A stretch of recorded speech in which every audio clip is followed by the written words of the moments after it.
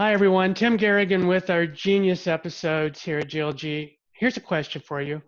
Do you love stargazing? Do you love fireworks? Do you love a great show? Then you must see the Perseids meteor shower happening right now. And I'm going to show you how to see them tonight and all this week. So come on, let's go to the big island of Hawaii. And up at around 13,000 plus feet above sea level is the Canada-France-Hawaii telescope. And I want to welcome Mary Beth Laychak, who must have one of the most unique and interesting occupations on the planet. Hi, Mary Beth. Thanks for being on Genius. Hi, it's so nice to have be on here and great to talk to you about the Perseids. Wow, it's an exciting thing. And before we start talking about the Perseids, I want to ask you what it's like to work at an extinct volcano 2 miles up. I have one of, like you mentioned, one of the coolest jobs. So I'm the Director of Strategic Communications at the Canada-France-Hawaii Telescope, and I like to describe my job as explaining astronomy to people. So I take the work that's done at CFHT and explain it to kids, to grown-ups, to anybody who's interested in space. The summit of Mauna Kea, where my facility is located, is just shy of 14,000 feet. And as you mentioned, we're actually a dormant volcano. There is some lava pools that are underneath it, deep inside the mountain.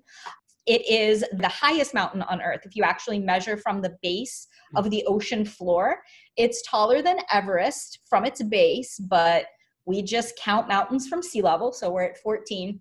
And it looks like the moon. It's one of the most beautiful places. There's all these little cinder cones. In Hawaii, we call them pu'u.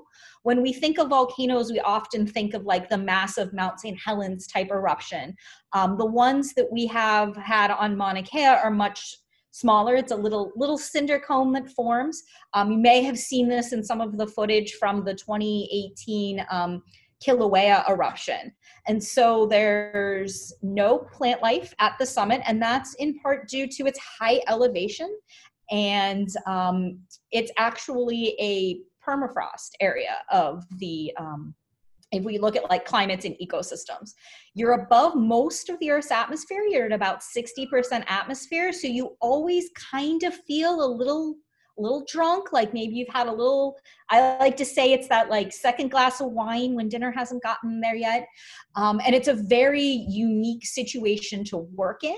Most of my job is actually not at the summit, but I love it when I have the opportunity to go up there, do tours, or basically show the telescope and the mountain off to people. That's amazing. So when you go to work, you're actually driving up to 14,000 feet. So how long does it take you to get there?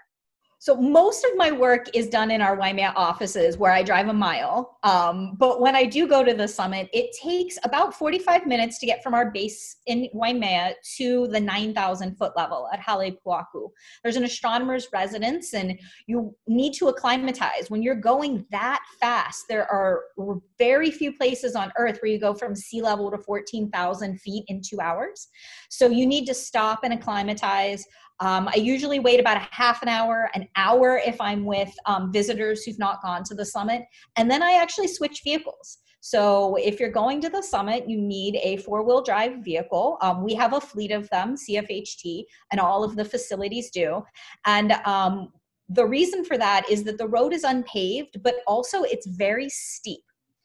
And with the low oxygen, your brakes actually heat up faster. So you need to go as low gear as you can, 4-wheel drive. Oh, and then dear. it's about another, 15 minutes to a half an hour, depending on how many people are going up the access road. If they're grading the road, the Mauna Kea Support Services actually has the only snowplow in the state of Hawaii, and this large grader that makes sure that the road is passable for everybody driving up.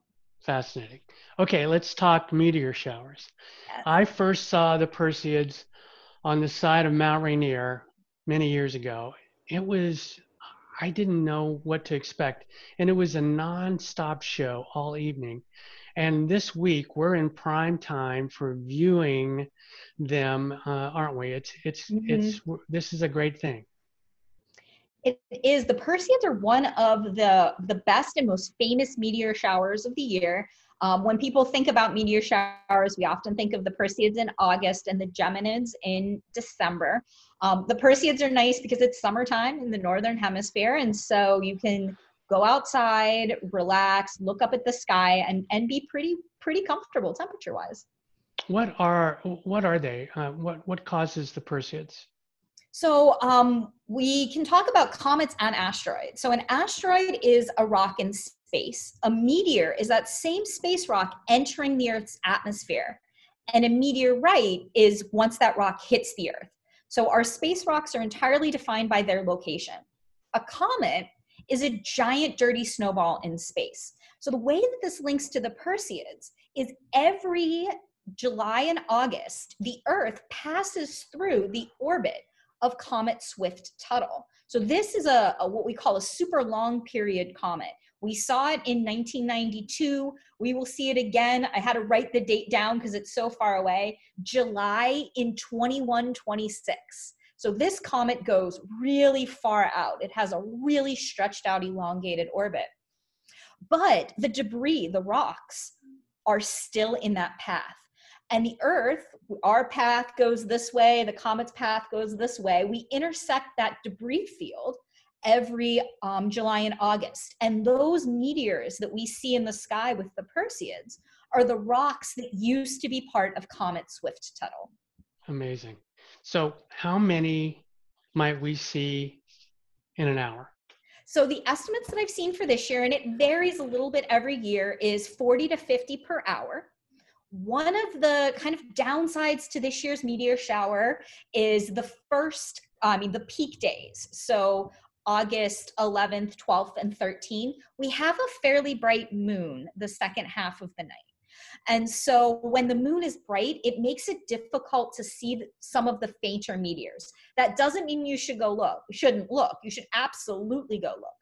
One of the coolest things, one of my favorite things about meteor showers is they're not just 1 or 2 days. When we think of the Perseids, we think of the 3 days that are the peak. But unlike many events in astronomy, you get a second, a third, a fourth chance. You know, when we're trying to look at a solar eclipse, it's timed down to the moment of totality might be a 5-minute window in a 200-mile corridor on the Earth. A meteor shower, anyone can see it at night. They usually are best after midnight because the constellation that it seems as though the Perseids are coming from, they're in our solar system. These little rocks are right there, but they look like they're coming from an area of the sky, the Perseus, the constellation Perseus. We will see them for 10 days after the peak. Wow. And we've been actually seeing them for 10 days, probably before the peak as well. So you've got lots of chances if it's rainy, or cloudy the next couple of nights. Just keep looking. So we've got basically a good week here where we get to see them. Is there a direction we ought to be looking? So oftentimes people will tell you to look in the direction of Perseus, which is the constellation that they seem to radiate from. Again, those stars in Perseus are super far away. They have nothing to do with the meteor shower. And it tends to be in the north. So if you see the asterism, it's a little star cluster called the Pleiades or the Seven Sisters or Subaru in Japanese. In Hawaii, it's called the Makali'i. If you see the Pleiades, Perseus is just above that. My advice is don't get bogged down in trying to find the constellation. Find a dark space, lay back, look a little bit towards the north, and just let your eyes get dark adapted. It usually takes about 20, 25 minutes, depending on where you live. I live in a fairly rural area. I can go outside and there aren't many lights. If you live in a big city, you're probably only going to get to see the brightest of the meteors. If you have the opportunity to go to a darker place, let's say a park or a little outside of town, it's definitely worth it. If you can't, you'll still get to see some pretty interesting, pretty good show. That's great. So we need if we're in the city, we need to find a little darker space. We need to get out of town a little bit. Are you providing like a live cam or something if we can't get out of town or we don't want to be up in the middle of the night? Is there a place for us to watch this? So every single night, 365 days a year, the telescope that I work at, the Canada, France, Hawaii telescope, and all of the Mauna Kea observatories, there are several telescopes, 12 facilities, 13 telescopes to be precise on the summit of Mauna Kea, we all have webcams. And every night, these webcams are looking in different directions of the sky and also along the horizon. We use them to figure out when clouds are coming, what's the weather like, but these websites are publicly available. So ours is www.cfht.hawaii.edu. I'll also say you can follow CFHT on social media. We're at CFH Telescope on Facebook, Twitter, and Instagram. And we generally, when we get a really good live view, we'll share it the next day. The Mauna Kea Weather Center, and Tim, I'll give you the link for that. It's an unwieldy link to try to give live. That weather center has webcams from all of the observatories that are looking and covering all sides of the mountain, looking in all directions. And it's not only a cool thing to see during the meteor showers, but also just on a nightly basis. The weather's constantly changing. It's the only place in Hawaii where it snows. So you can check those webcams out in the winter, although it does sometimes snow in the summer or the spring, and see snow in Hawaii. That's awesome. So we'll put the links after this interview and for the blog, we'll put the links in that you just suggested so folks get to look at it. And then, like you said, once quarantine's over and all that, and we're on the Big Island, we can come up and see you? You can visit the summit of Mauna Kea, yes. I will say, please, please, please do not do it without a four-wheel drive vehicle. And because of the extreme altitude, you need to be really careful. We don't allow anyone inside our facilities who are under 16. I highly discourage taking kids up there. They just don't respond to the altitude in the same way. You need to drink lots and lots of water. Most facilities are not open for public tours on a regular basis. Once quarantine is ended, there are a couple of telescopes. The Keck Observatory, for example, they have a viewing space that allows you to actually open a door. It's a visitor's gallery and see one of the telescopes only during the daytime.